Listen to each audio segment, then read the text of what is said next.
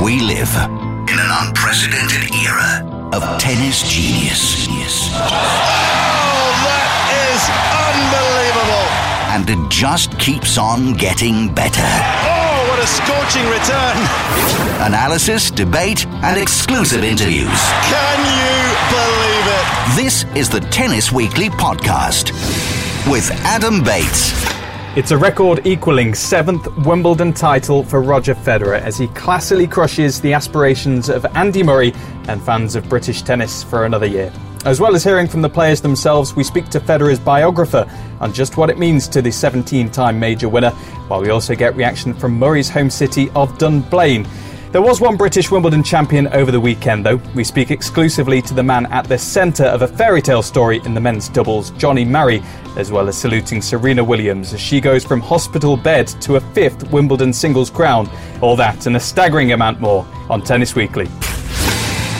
Tennis Weekly is a Sky Sports News Radio podcast. Reflecting with me in disbelief at what we've witnessed in the last fortnight is Sky Sports commentator Barry Millns. And Barry, the final ended with the new world number one, Roger Federer, equalling Pete Sampras's record of 7 Wimbledon titles as he took it 4-6, 7-5, 6-3, 6-4 over Andy Murray. And first of all, Barry, what an immense achievement that is for him.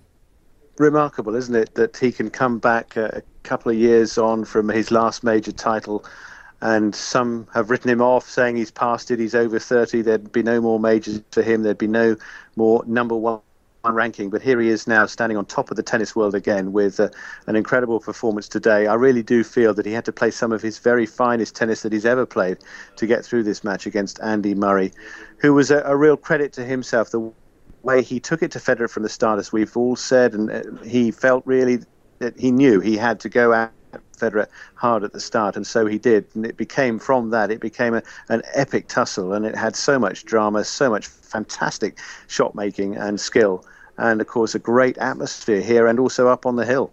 Yeah, it certainly was. And listeners outside the UK, I'm sure you'll understand us focusing heavily on Andy Murray for the moment, because we have been waiting for a men's singles winner since Fed Perry in 1936, after all. We will be hearing from Roger Federer shortly, but first, here's the runner-up fighting back the tears following his 4th Grand Slam final defeat. Well, yeah, it's tough. Today is pretty hard because you're playing in front of, a crowd like that. You're playing in front of, your families there as well. Like your whole family has come to watch. So yeah, it's tough. I mean, I'd be playing, I guess, probably the wrong sport if I wasn't emotional. After all that's happened this fortnight, how much closer do you feel to achieving your ultimate goal? I don't know. It's tough to kind of assess after you just come off the court, but I'd say that's the best I've played in the Slam final. Barry, it was gut-wrenching, wasn't it, watching him so upset along with his box during his speech?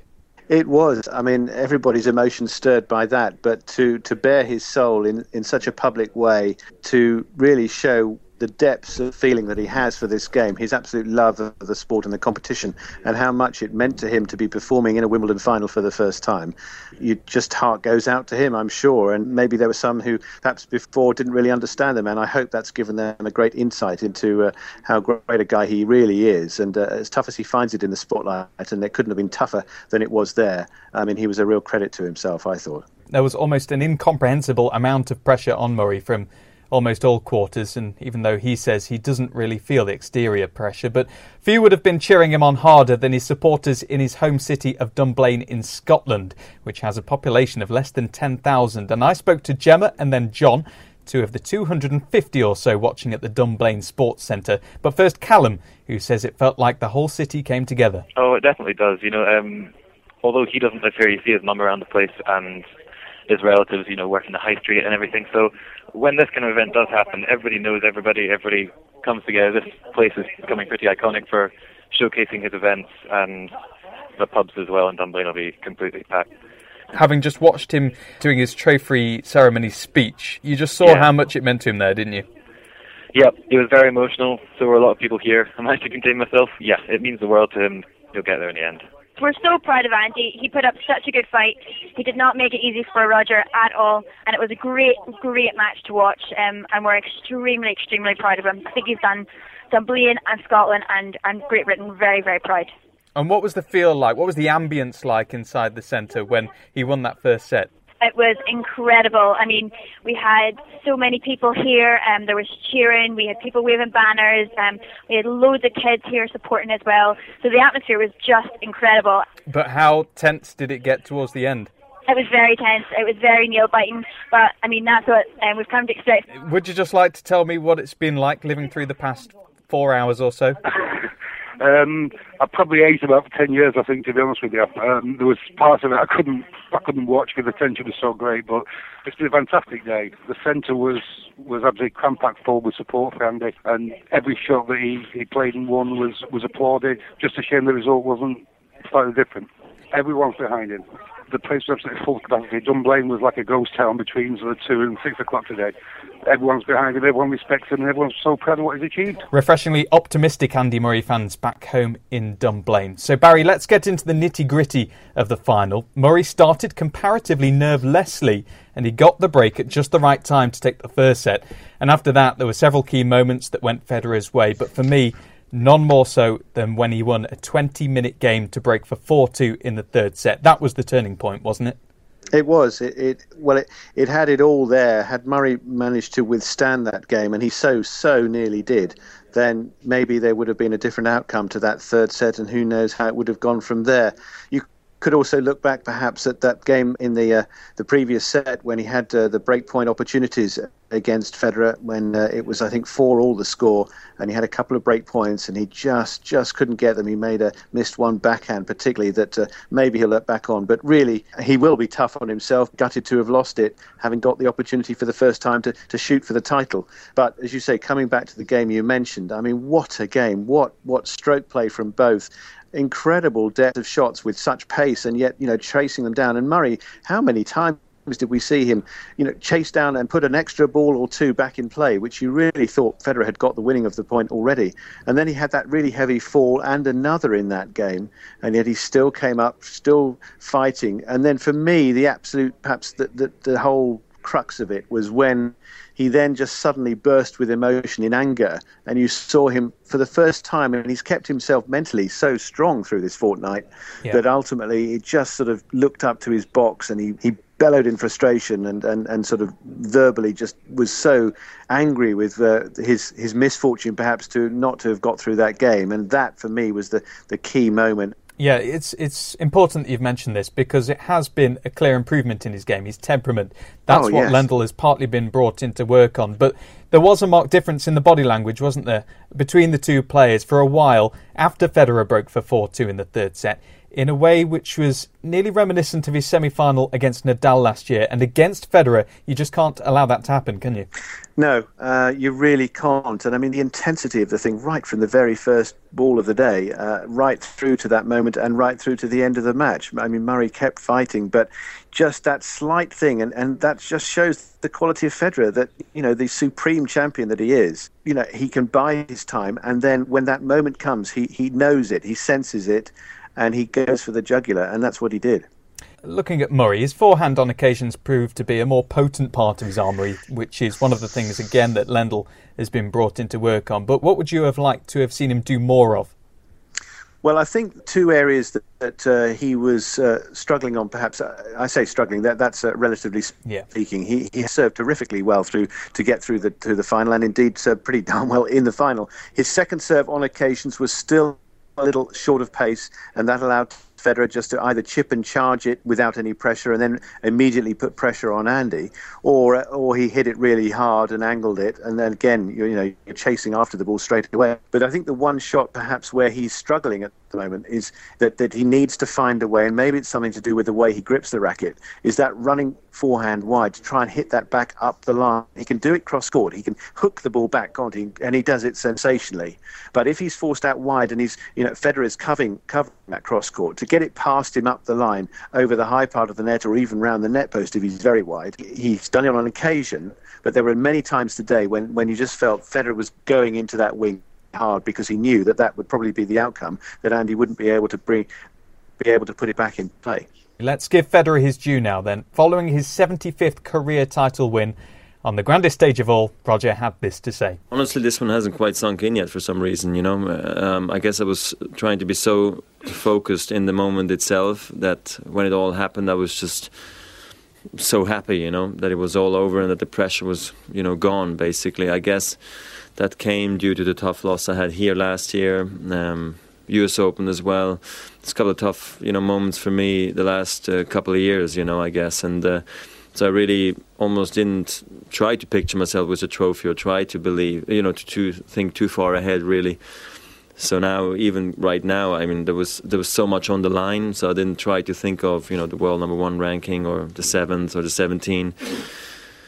So I think that's going to actually, for a change, it's going to take me much longer to understand what I was able to achieve today. And it was crazy how it all happened, under the circumstances. So I played terrific. Well, I'm fortunate enough now to speak to somebody who knows more about Roger Federer than any of us, and that's his biographer, Chris Bowers.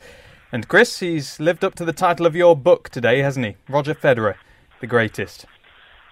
Yes, I suspect that it's less of a milestone than his 15th title was 3 years ago, because that was the one that took him ahead of Pete Sampras. This is more of a milestone because it takes him back to world number one.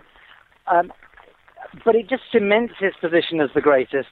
I think many people were still happy to call him the greatest even with 16 titles. The fact that so many people have written him off over the last couple of years, and he's now come back not just to take another Wimbledon title, but to go back to the top of the rankings, I think is a tremendous achievement. Well, let's list a few more numbers. He played in a record 24th Grand Slam final, equalling Sampras's record of 7 Wimbledon titles, extends his tally of major titles to 17, and returns to the world number one spot, perhaps most importantly, and will go on to beat the American's record of 286 weeks at the top. And he does care about these astonishing figures, doesn't he? He does. For me, the greatest statistic is one you didn't mention there, and that's the fact that he's been in 33 consecutive Grand Slam quarterfinals and beaten the semi-finals or better of 30 of them. That, for me, is a remarkable statistic because it says that here's a guy who just doesn't slack off. He has a couple of weeks off between the major tournaments, but when the majors come round, he always performs. And therefore, I don't think we should be surprised that he's won another Grand Slam title, because really he's hung around. And yes, he's had to watch while last year Djokovic and the year before Nadal got the better of him. But, we know what Nadal goes through to produce his best form. Djokovic is also a lot more energy intensive, and when they just let off the gas pedal, as inevitably they do, there's Federer at the same level, able to cash in. And who knows, maybe he could pick up another couple of titles over the next couple of years as a result of exactly the same syndrome, just holding his level and saying to the other guys, come on, can you really keep up that amazing level? Yeah, it is remarkable. It's already his 5th title of the year, and he's not won more than that in a calendar year since 2007. So, Chris, do you know the secret of how he's managed to rediscover some of his best tennis after such a dry spell in which many people, including myself, thought he wouldn't win another major? Yeah, a lot of us thought he would win another major, but never thought he'd get back to world number one. I think part of it is becoming a father. He became a father in, just under 3 years ago. The twins will be 3 later this month. That forced some rethinking of his schedule. He had to work out how he was going to play, what time he was going to take off so that he didn't miss his children growing up, but at the same time he was able to devote himself to his tennis. And I think it took a while for that to get going. He also had a couple of injury problems. He had a leg injury before Wimbledon a couple of years ago. He had a back injury for a while. It still flares up. We saw it flare up in his 4th round match against Xavier Malisse here. But I do think that he's actually got the thing right. And I asked him earlier on, where did this title start? And he went back to his semi-final victory over Novak Djokovic at the French Open last year. He said that was the one that really made me realise I could still be up there. But it's taken him, several months to actually get the schedule right, get the match plan right, and it's all come good now. Well, despite proving many people wrong, he's not thinking of retiring at the top, is he? He's still got the motivation to continue because he's already planned which tournaments he'll be playing next year. But what do you believe he thinks he's got left to achieve? He's planned his outfits for 2014, I can tell you that, Adam. Oh, wow. With his clothing company. I don't know. He was asked that, and he said, look, I could tell you I'm retiring today. But he says, no, I'm still enjoying it. I don't know how long. He said himself he wants his daughters to remember having seen him play. They were obviously there for the presentation ceremony today, but whether it's 2 3/4 they'll remember him playing, I doubt it. So I think he wants to go on for at least 2 more years. But it'll depend what sort of level. I don't think he will enjoy just being there to make up the numbers and to maybe win 2 or 3 rounds and then be beaten by the future world number one in the 4th round of a Grand Slam. I think he'll be out there as long as he feels he can win them or at least get to the final weekend. Tennis author and broadcaster Chris Bowers there. And Barry, that won't be music to Murray's ears that Federer is going to continue for a long while yet, but the only other man to have lost in his first 4 major singles finals was Ivan Lendl, his coach. So you could say he's got no better man in his corner to try and turn it around for him.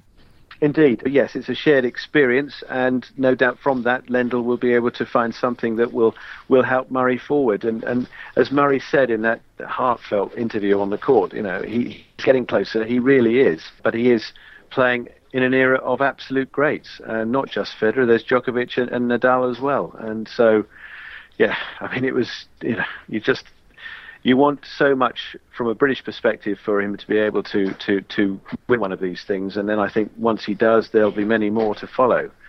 But it's so hard to win that first one playing in the era that he is.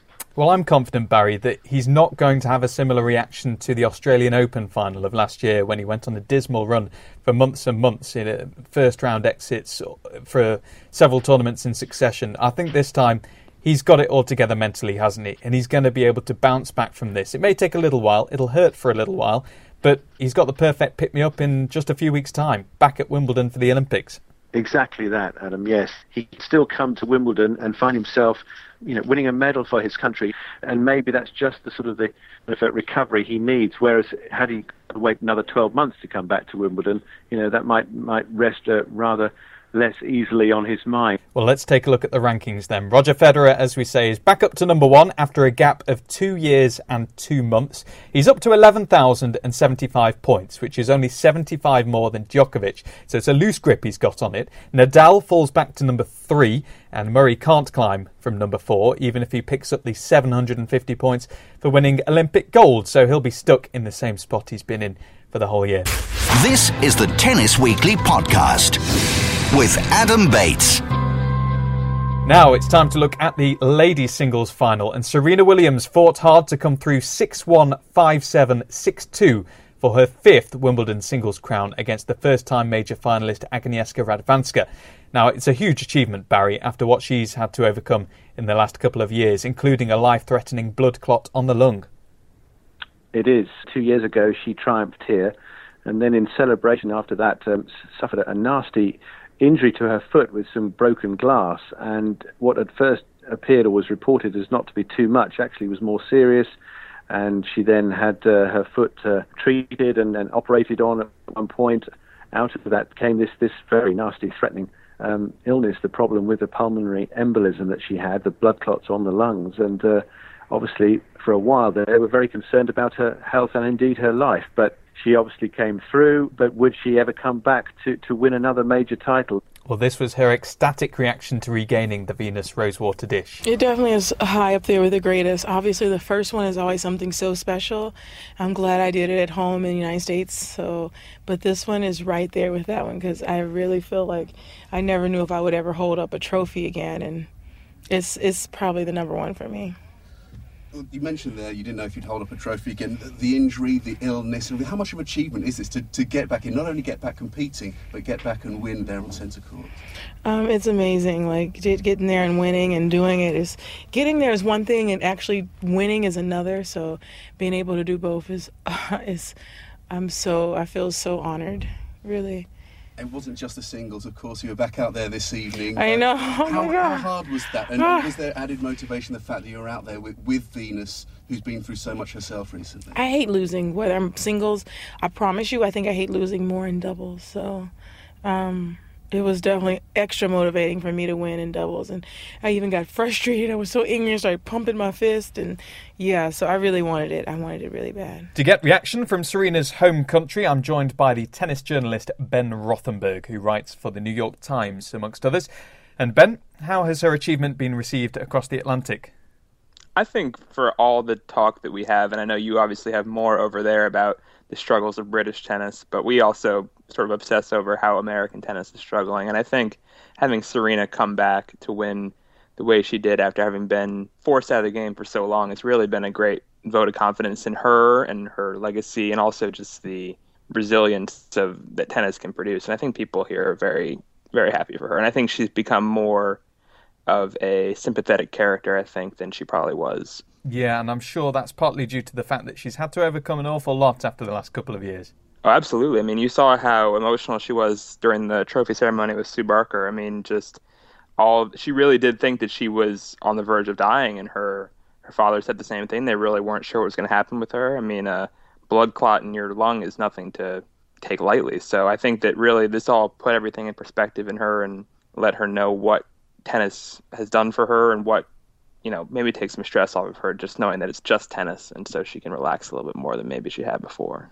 And I think it's clearly given her some kind of crazed determination, because her mum Oracene said afterwards that they would have had to have put her in an institution if she'd not won the final. Absolutely, but there is some sense on the other side of that she seems to be getting a little more nervous than maybe she did before. I don't know if this is her feeling like she's in her 30s now, she doesn't have as many opportunities left, but you saw that more at the French Open and a little bit in this final, where she seemed to sort of flinch more in the face of victory. Interesting you should say that, because I bet you were like me, and at one point, especially when she was 5-love up against Radwanska, you're probably thinking, let's try and get out all the statistics about the last double bagel in a Grand Slam, in a final at least. But she did manage to come through in the end, and one of the reasons for that, surely, was her serve. It was ridiculous over the past 2 weeks. Aces, well, for the tournament, she smashed the previous Wimbledon record of 89, which was held by herself, and she served 24 of them in her straight-set semi-final victory over Azarenka to match the all-time record set by Kaia Kanepi, but having played a set less. Now, apart from that, what else impressed you about her game? I mean, that really is the first and foremost thing. I mean, she hit 100-something aces in only, 17 sets or so, and that's well more than Federer or Murray did, and at least about 10 more sets than that, I think. Yeah, it's 102 altogether, by the way. 102, yes. And I think that was impressive. I think also her ability to get in the right zone and pull the margin in, which is something that she's been better at over the last 12 months or so since her comeback. She doesn't play with as much reckless abandon or aggression as she used to early in her career, which still worked for her. She won plenty of Grand Slams playing that way, but now the unforced errors are way down, the consistency is way up. Let's move on to Radwanska, shall we? Because it was the first time that she'd made it beyond the quarters of any major, and despite it looking as if it could have been a complete whitewash when she went 5-love down, she did put up a really honest fight, breaking twice in the second set after that rain delay, so credit to her. I mean, she's been a very solid player all year. She's been, I guess, from maybe late last year when she won a couple titles in the Asian swing, she's been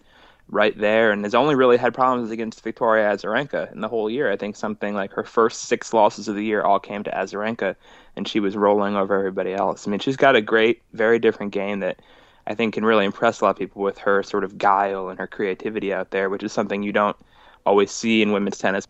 Well, here is the poll, trying to remain positive despite the defeat. I'm still shaking so much, so I think I have the best 2 weeks in my life. So, of course, Serena was just playing too good today, but I'm just very happy to be here in the final. I already had great memories from here, from 2005 when I won Junior Wimbledon, and today I had the opportunity to win the WTA1, but I think it was not my day, and I'll try just next year, so we'll see. And it was a shame, wasn't it, Ben, that she was held back by the respiratory problems that she'd been suffering with. Coughing before match point, I noticed, and blowing her nose afterwards as well. Yeah, it is unfortunate that these things happen. It's just bad timing for her. But at the same time, I think she did seem relatively happy with her effort. I mean, she clearly was a little choked up at the end, whether that she thinks that she can win, which she should think that she can win, because clearly she came very close.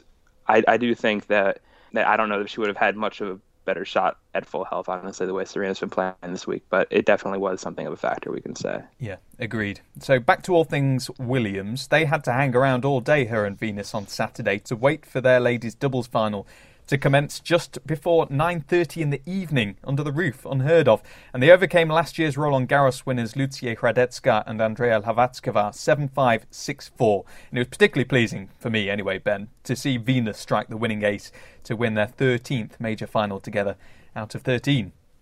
It's been that's just the record there. They're 13-0 now in Grand Slam finals, which is really ridiculous when you think about how no one's ever come close to anything like that mark.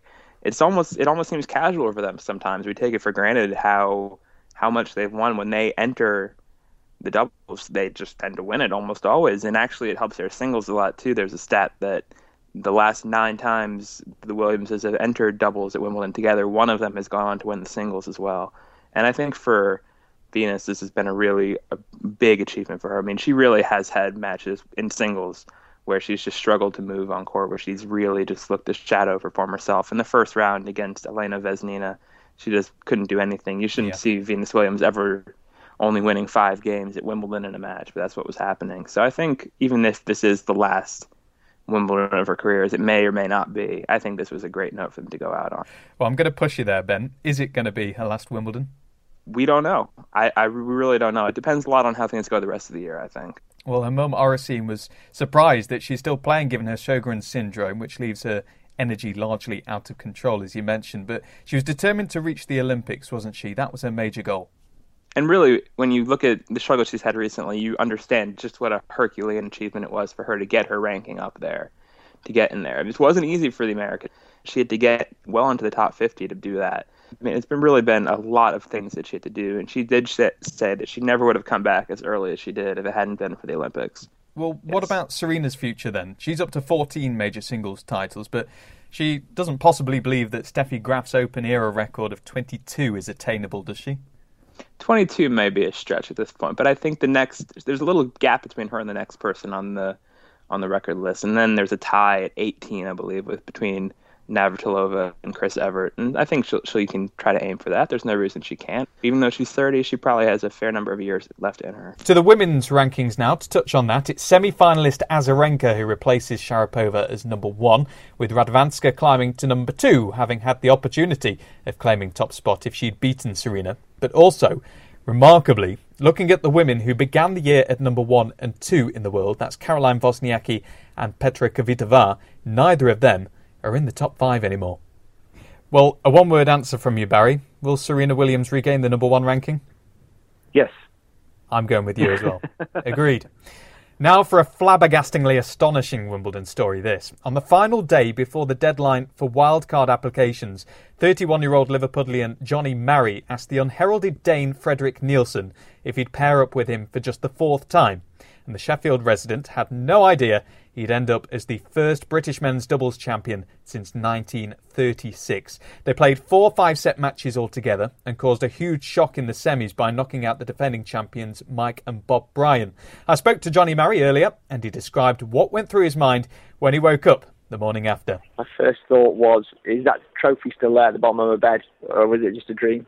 Yeah, just had to pinch myself again just to check that I was a Wimbledon doubles champion, so no, delighted still, obviously. I've had so many kind of nice messages from friends and family and people I don't know and everything, and it's still on a high, really, and enjoying the attention and everything, and yeah, I'm just loving it, really. I bet. Now, let's go back to the start of this story. Just explain how and why you and Fredrik decided to pair up together for Wimbledon.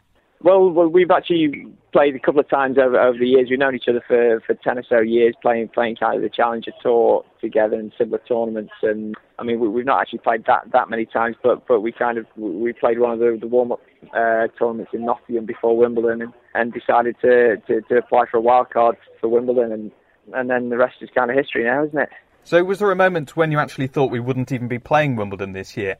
Yeah, I mean, I like literally 2 days before the entry deadline, I was actually signed in with somebody else, but I actually missed out on the entry cut with him. So, I mean, I hadn't even thought about playing with Freddie really until literally the entry deadline day.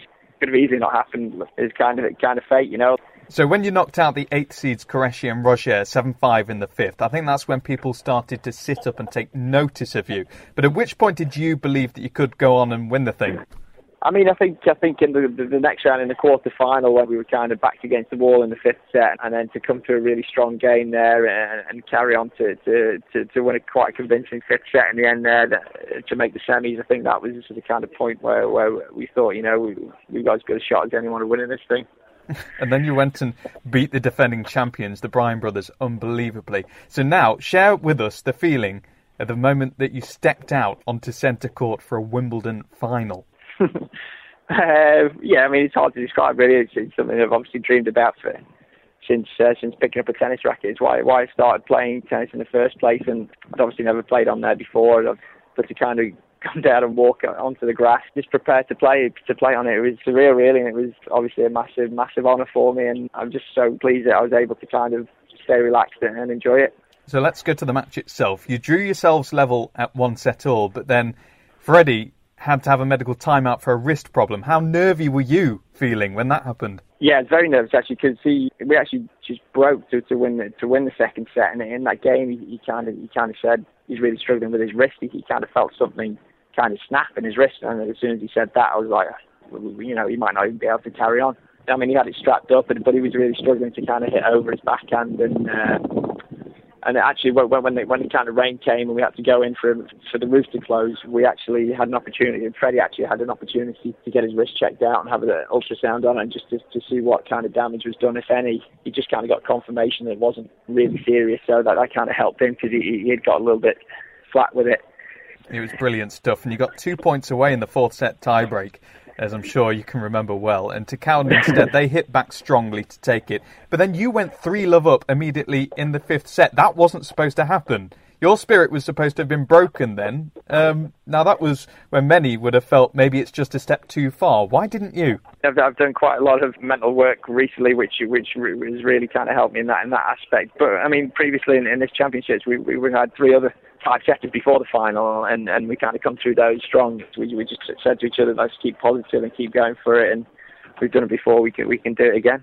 So what were you telling yourself when you reached championship point? I saw you take a few heavy breaths.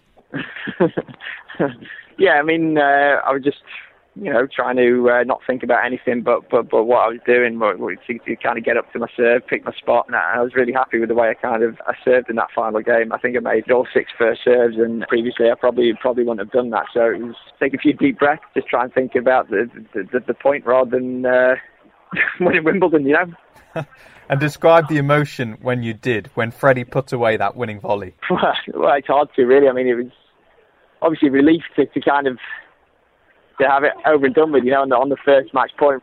Quite nerve-wracking if it had gone back to deuce, and then, you never know. It was just an amazing feeling, It's kind of both of our dreams kind of come true. So apart from the glory and the status of being a Wimbledon champion now, what's the best thing that will happen as a result of your victory, do you think?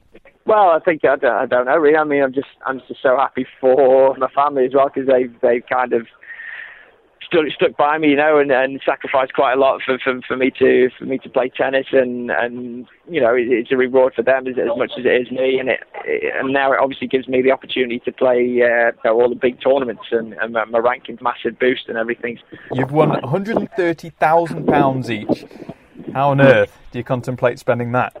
Yeah, I mean, I hadn't really been thinking about the prize money, to be honest with you. Just the whole kind of prestige about playing at Wimbledon and playing on centre court, and that kind of took up all my thoughts, really. But obviously, it's a really big payday for me, and it's something that'll help me reinvest in my tennis, and it'll help me with a few other little things as well. Barry Millns, an outrageous achievement, isn't it? Only their 4th tournament together, and neither of them have ever won an ATP tournament. Ridiculous. Absolutely. It's Roy of the Rovers stuff in tennis terms, isn't it? To fight off all the odds, be totally outsiders, and nobody giving them a thought, and they not giving themselves a thought or a chance. I'm sure when they stepped onto court for the first time in the competition that they were going to go as far as they did. But boy, did they deserve it. They're thoroughly good blokes as well. Epitomised by the moment in the third set tiebreak when Murray conceded a point, telling the umpire he'd flicked the net with his racket despite nobody else seemingly noticing. And also, it was extra poignant for Fredrik Nielsen too, as his grandfather Kurt was the last Dane to reach a Wimbledon final, but he passed away last year. Well, to summarise who won what elsewhere at Wimbledon, here's Adam Hunt. All eyes might have been on the men's final on Sunday, but there were plenty of other title matches going on at the All England Club this weekend. In the boys' singles, last year's champion Luke Saville reached the final once again, but fell short this time in straight sets to Philippe Peliwo. In the girls' final, Peliwo's countrywoman Eugenie Bouchard made it a clean sweep for Canada as she dispatched Alina Svitolina. Elsewhere, British pair Lucy Schuker and Jordan Wiley followed Andy Murray and Jonny Marray's lead by making the final in the ladies' wheelchair event, but the Dutch dream team of Jiske Griffoen and Aniek van Koot were far too strong on the day, winning 6-1, 6-2. Tennis Weekly is a Sky Sports News Radio podcast. Adam Hunt there with details on our other Wimbledon champions. So it may be over for another year in terms of this big one, but the tennis circus moves on, and because of the Olympics squashing everything up together, there are no fewer than 4 ATP tournaments this coming week in Båstad, Stuttgart, Umag, and the last grass court event left in North America, Newport. Now, while many of the women have headed off to Stanford and Palermo, but not Radwanska, who was scheduled to travel to Sicily, as unsurprisingly, she's going to rest up. But if she'd won the title there, interestingly, she would have climbed to number 1 in the world. So we're coming to the end of play on Tennis Weekly for this week, but as is customary, Barry Millns, you've got to pick a player of the week. Oh boy, can I pick 2? Federer was obviously the man who left with the golden prize today. It has been an outstanding performance, and you have really to tip your hat to him. But honourable mention has to go to Andy Murray. So is he going to be your player of the week? We can only have one, Barry. Oh, gosh. Well, you've got to go with Federer because he walked off with first prize and he's number 1 in the world. Is there an alternative moment as well for you, Barry? Because for me, it can't be ignored. Rossol's Terminator-esque annihilation of Nadal. Yeah. What about you? Yeah, that was the perfect storm, wasn't it? Under the roof in that match against Rafa, and a 5th set that I think is going to take some beating for sheer brilliance and total commitment, belief from somebody, again, a rank outsider who just found the zone, stayed in it, and never flinched from the challenge to try and knock out, such a great champion as Rafael Nadal. And boy, did he do it! It was quite an awesome display. Well, I'm not sure I've been enthralled by any sporting event quite like Wimbledon 2012. Thanks for listening to our guest Barry Millns and me, Adam Bates, on this bumper edition of Tennis Weekly. You can contribute by tweeting at SSN Radio. And if you've liked what you've heard, we'd appreciate a review on iTunes. Next week, I'm excited to be exploring the future as we find out about the world's first interactive racket. For now, though, it's time for a lie down. See you next week. The Tennis Weekly podcast. The greatest, unquestionably, he was tonight. At skysports.com/radio and on iTunes. And the world's best is the best on a night to remember in New York. Tennis Weekly is a Sky Sports News Radio podcast.